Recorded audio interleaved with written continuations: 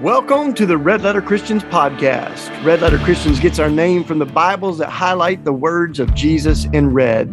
And we're aspiring to live as if Jesus meant the stuff he said. We know that the loudest, most prominent voices representing Christianity in America haven't always been the most beautiful or the most faithful voices. And we know that the way we change the narrative is by changing the narrators. We are committed to amplifying the voices of people who are dedicated to Jesus and to justice. How much longer will justice be when a lawless... Hey, everybody, this is Shane Claiborne, and I'm so grateful that you're listening in on the show. I've been doing a series of episodes of the radio show and podcast here related to this new book I did called Rethinking Life. That's the title of it. And the whole thing is about a comprehensive ethic of life.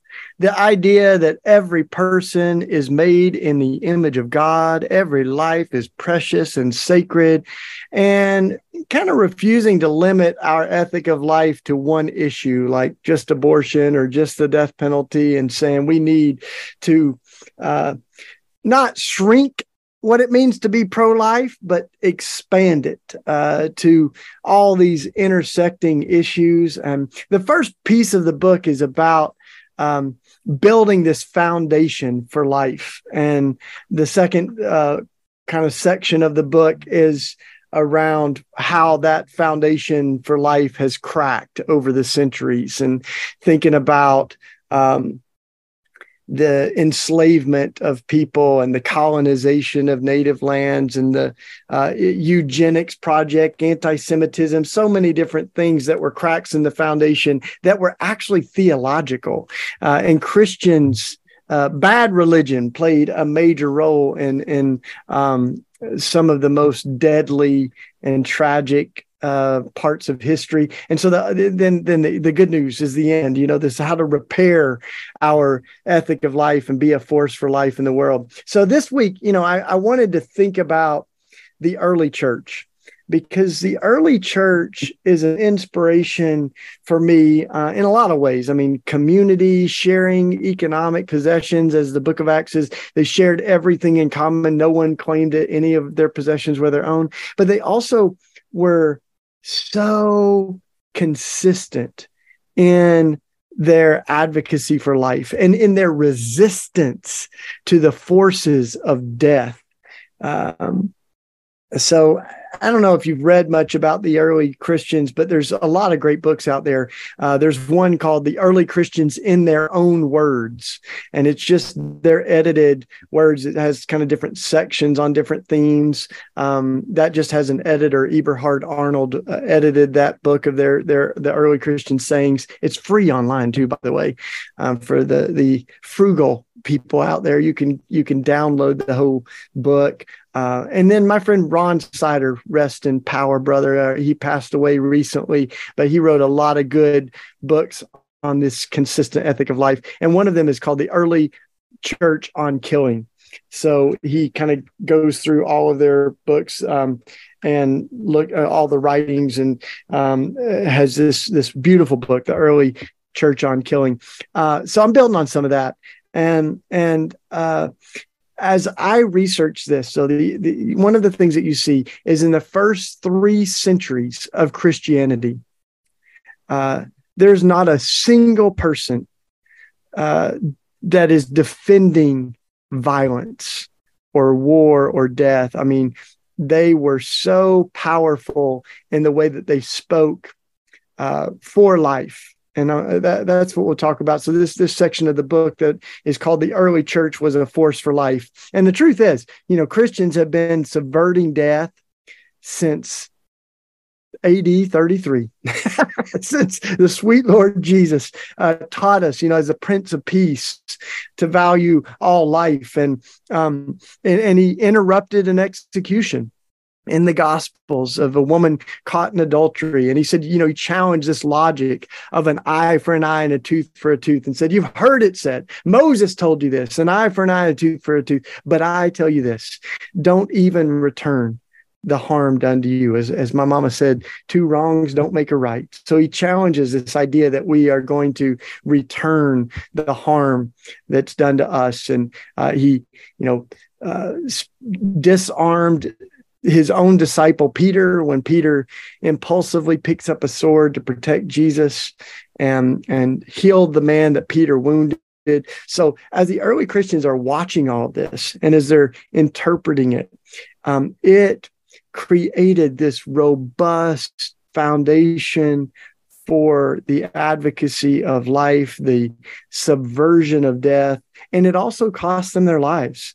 The saying that every person is made in the image of God in an empire that is in the business of death is not always popular.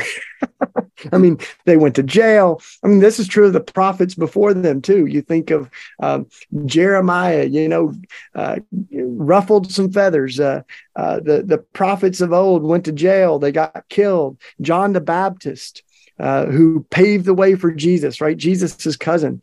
He was imprisoned and then eventually executed, beheaded.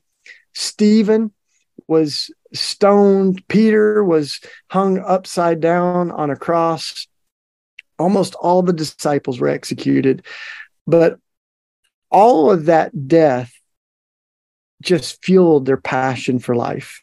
So the early Christians, they weren't just anti-death, but they were for life.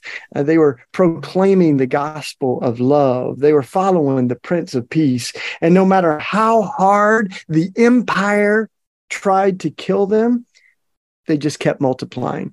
There's that old proverb that they tried to bury us, but they didn't realize that we were seeds. So as the early Christians were killed and martyred, it just spread like the seeds of dandelions as they died. As the old saying goes, in the blood of the martyrs was the seed of the saints. So new Christians rose up, and in fact, it was part of that defiant love. You can kill us, and we will rise from the dead. They knew that they were witnesses of Christ's love, even in their own fearless confrontation with death as they were executed, and the love that they showed to even their executioners. So the martyrs, they were like apples. As they fell, they left behind those seeds. The culture that they lived in. I mean, I think it's important that there are things that directly parallel with the world that we live in. There's some things that are different. Like they had the gladiatorial games, right? Which they saw as a glorification of violence. And it was a horrible glorification as people just were fed to beasts in the arena, and people ate popcorn or whatever you ate in the first century, but they just were entertainment. People's lives were entertainment. And so they spoke against those gladiatorial games, but they spoke against the death penalty unilaterally. And I kind of outline all the different quotes and different on these different themes in Rethinking Life. They spoke against militarism and war. They also spoke against aggression and violence in our own hearts and how that can work itself out in relationships. And so Jesus had radically reoriented how these early Christian followers of his, how they thought about death. Following the executed and risen Savior meant they were death's worst enemies. I mean, what Jesus did on the cross was absorb all that violence and subvert it with love and forgiveness and an empty tomb. And so they spoke passionately, consistently, comprehensively, covering, everything from military service to abortion, capital punishment, the gladiatorial games. And no Christian writing before Constantine in the 4th century argues that there is any circumstance in which a Christian may kill. I mean, I've searched high and low, and so have friends of mine like Dr. Ron Sider to find one exception to that rule. Any Christian who defended killing, because we have a whole lot of Christians now that defend killing, or they defend the death penalty, or they seem to be really big champions of guns and war, blessing bombs and wars. And so you just don't see that. And we're going to get to Constantine. The next show will be on this shift that we begin to see, and the big crack in the foundation that revealed itself during the era of Constantine, the first sort of professing emperor who was trying to hold the reins of power and of war and violence together with the gospel of Jesus. So we'll talk about that. But, before we get there, just think about this, that the early Christians, they stood against all killing. This is Tertullian. He sternly prohibited, this is his quote, every sort of man killing. There's no exception to this idea that thou shalt not kill. Minucius Felix was a lawyer, and he said, to us, it is not lawful to see or hear of human slaughter. We want nothing to do with it. Cyprian made this connection that he said, the hand that carries the Eucharist, the body and the blood of Christ, right? The hand that carries the Eucharist dare not be sullied by the blood-stained sword. Woo! So, they're literally saying we can't take in the body and the blood of Jesus and then shed the blood of another person. We cannot participate in the bloodshed of the empire in which we live. Lacantius, he said, we need to be ignorant of wars. I love that. And he said, it is always unlawful to put to death a person who God willed to be a sacred creature. That was Lactantius. And this, he was in the 3rd century. Some of these names are a little difficult, by the way. I don't know if you know anybody named Lactantius, but but this idea that every person is a sacred creature, that was a conviction of their heart. So not many of us are going to argue with the idea that it's wrong for an individual to kill. And we pretty much say, it's murder. But we've learned to extend a certain amount of license to the state to kill on our behalf, which is something the early church just didn't do.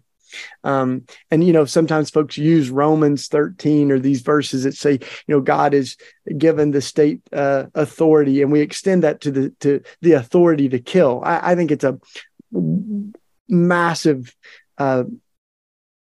as my friend Reverend Barber calls it, theological malpractice.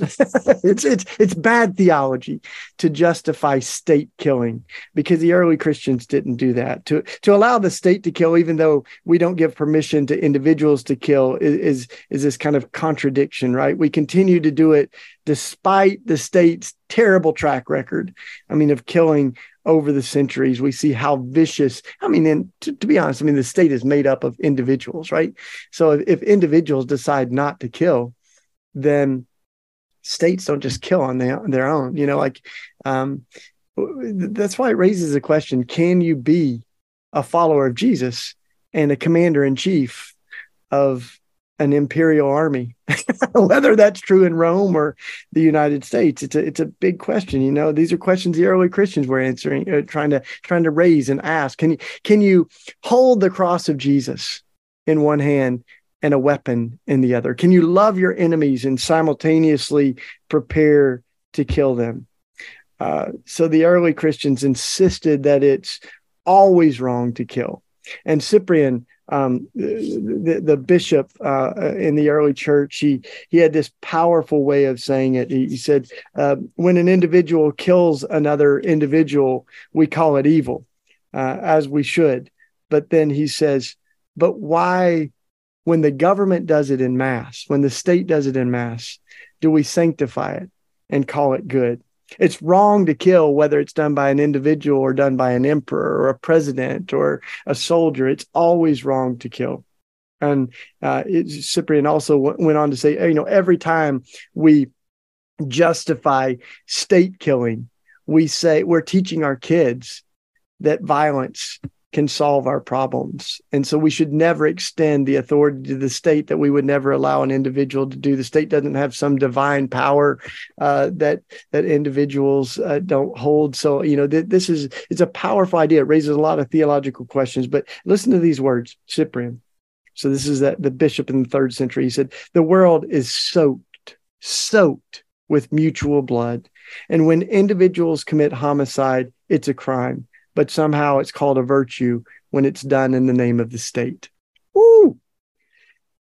So I want to, invite us to think that, even though we've often extended this right to states to kill and the death penalty and war, that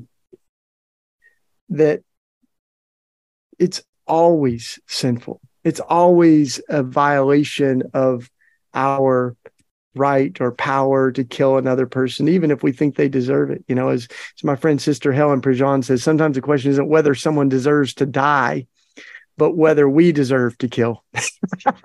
And there's that beautiful statement of Jesus, right? That we're to get the log out of our own eye. If we call our neighbor a fool, we've committed murder in our heart. So we're to work on the violence in our own hearts, and we're never to take out that vengeance, which is meant just to be God's judgment, not ours. So it's wrong, for the state to kill. This was the conviction of the early church. In fact, it was so powerful that they said the debate in military service was interesting in the early church, because there was no debate on whether or not someone could kill. In fact, they went so far to say, if a Christian is in the military, they have to refuse to kill, refuse to carry a weapon, or to participate in violence. But the debate in the early church was over whether or not a Christian could even serve in the military in a non-combatant role. And we kind of think of the military as fighting wars, but in the 1st century, they certainly did that, in 2nd century, but they also built aqueducts and roads, and there were all kinds of kind of humanitarian or civil things that they did to help out. And so there was this idea that you could be a Christian in the military as long as you were in a non-combatant role, as long as you refused to kill. But then they said, can you really do that? Right? Aren't you always in a position where you would be forced to fight? And that's where they said so powerfully, well, in those situations, for Christ, we can die, but we cannot kill. For Christ, we can die, but we cannot kill. So being a good Christian might make it difficult to be a good soldier, or vice versa. Being a Christian for the early Christians, there were some occupations that were just at odds with the gospel. So you couldn't be an executioner, right? And yet, this is interesting to think about today, because some of our governors who are carrying out the most executions in the United States claim to be Christian.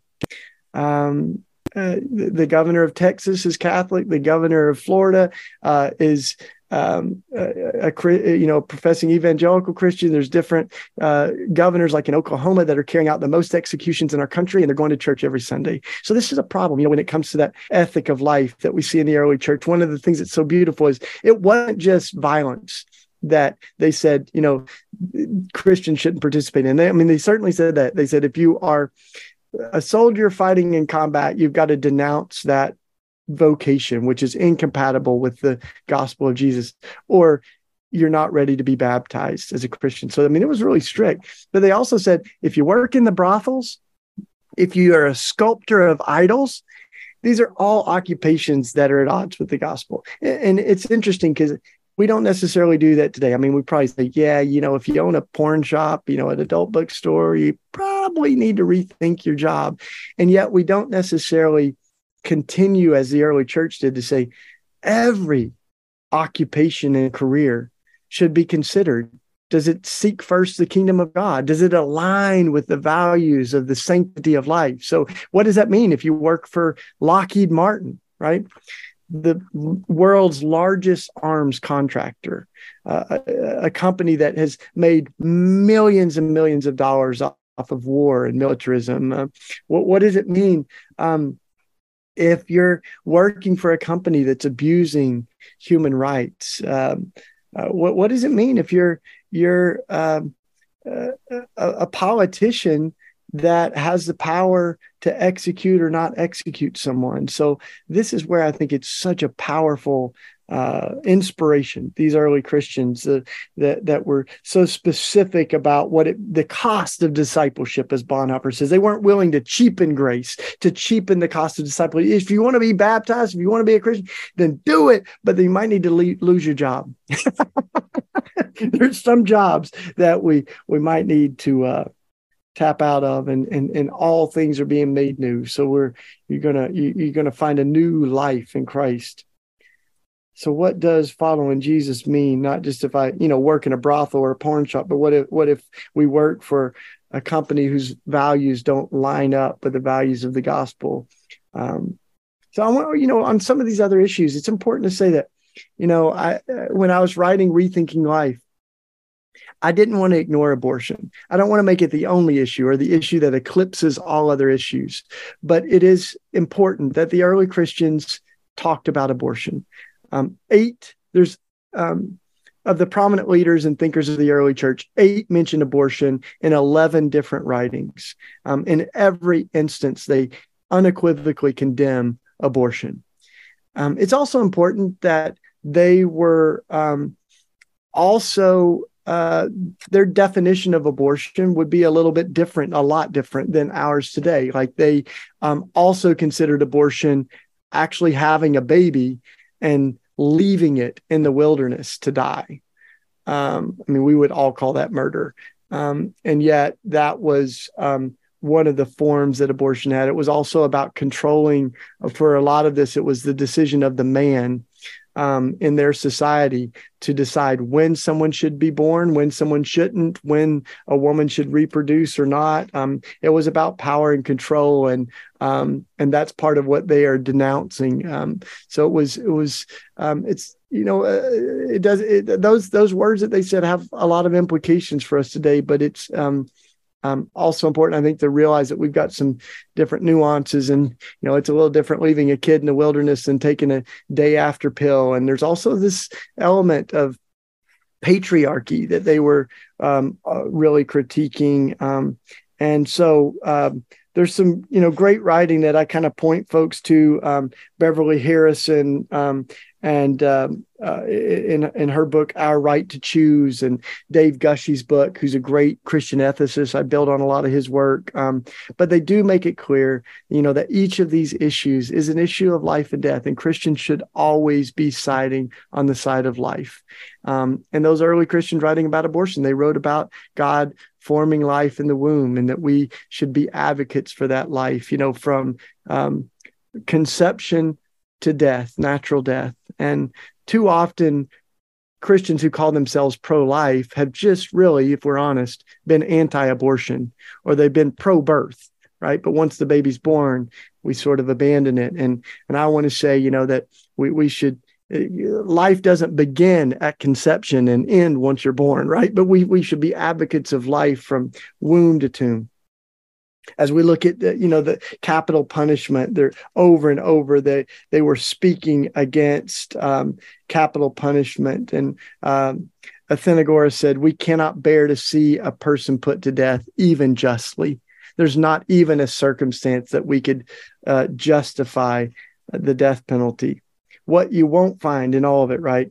And I wish this were true today, is a single prominent Christian defending violence in every form. They always called it sinful, a violation of the gospel, and undermining the sacredness of every human life. So they were pro-life from womb to tomb. So followers of Jesus, they were a contrast culture, a holy counterculture that stood on the side of life.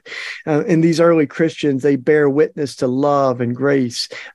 Anyone could love their friends, but Christians were to love their enemies. In a culture of death, they were the champions of life. In a culture of hatred, they were the people of love. And even the pagan secular culture noted how powerful their witness for peace and for love, even of their enemies, was.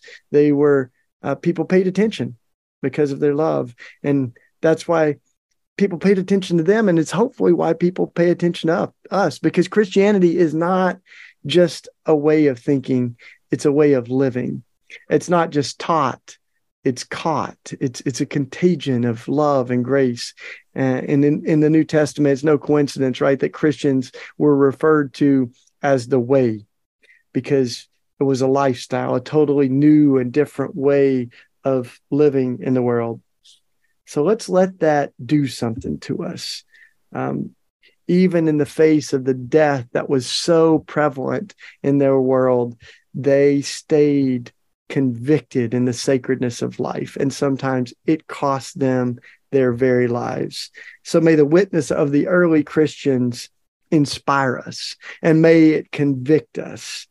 May they dare us to take Jesus as seriously as they did, even if it costs us our lives. So we're going to keep talking about this message of life, sacredness of every person. You can get this book if you haven't read my book, Rethinking Life. You can get it on all of our websites. You can go to my webpage, which is just my name, ShaneClayborn.com. But if you haven't signed up to join Red Letter Christians, that's what we're about, advocating for life. We're about trying to live as if Jesus meant the stuff he said, and folks like these early Christians inspire us. So go to redletterchristians.org and join the movement. We hope you've enjoyed this episode of the Red Letter Christians podcast. Too often, Christians have used our faith as a ticket into heaven and a license to ignore the world we live in.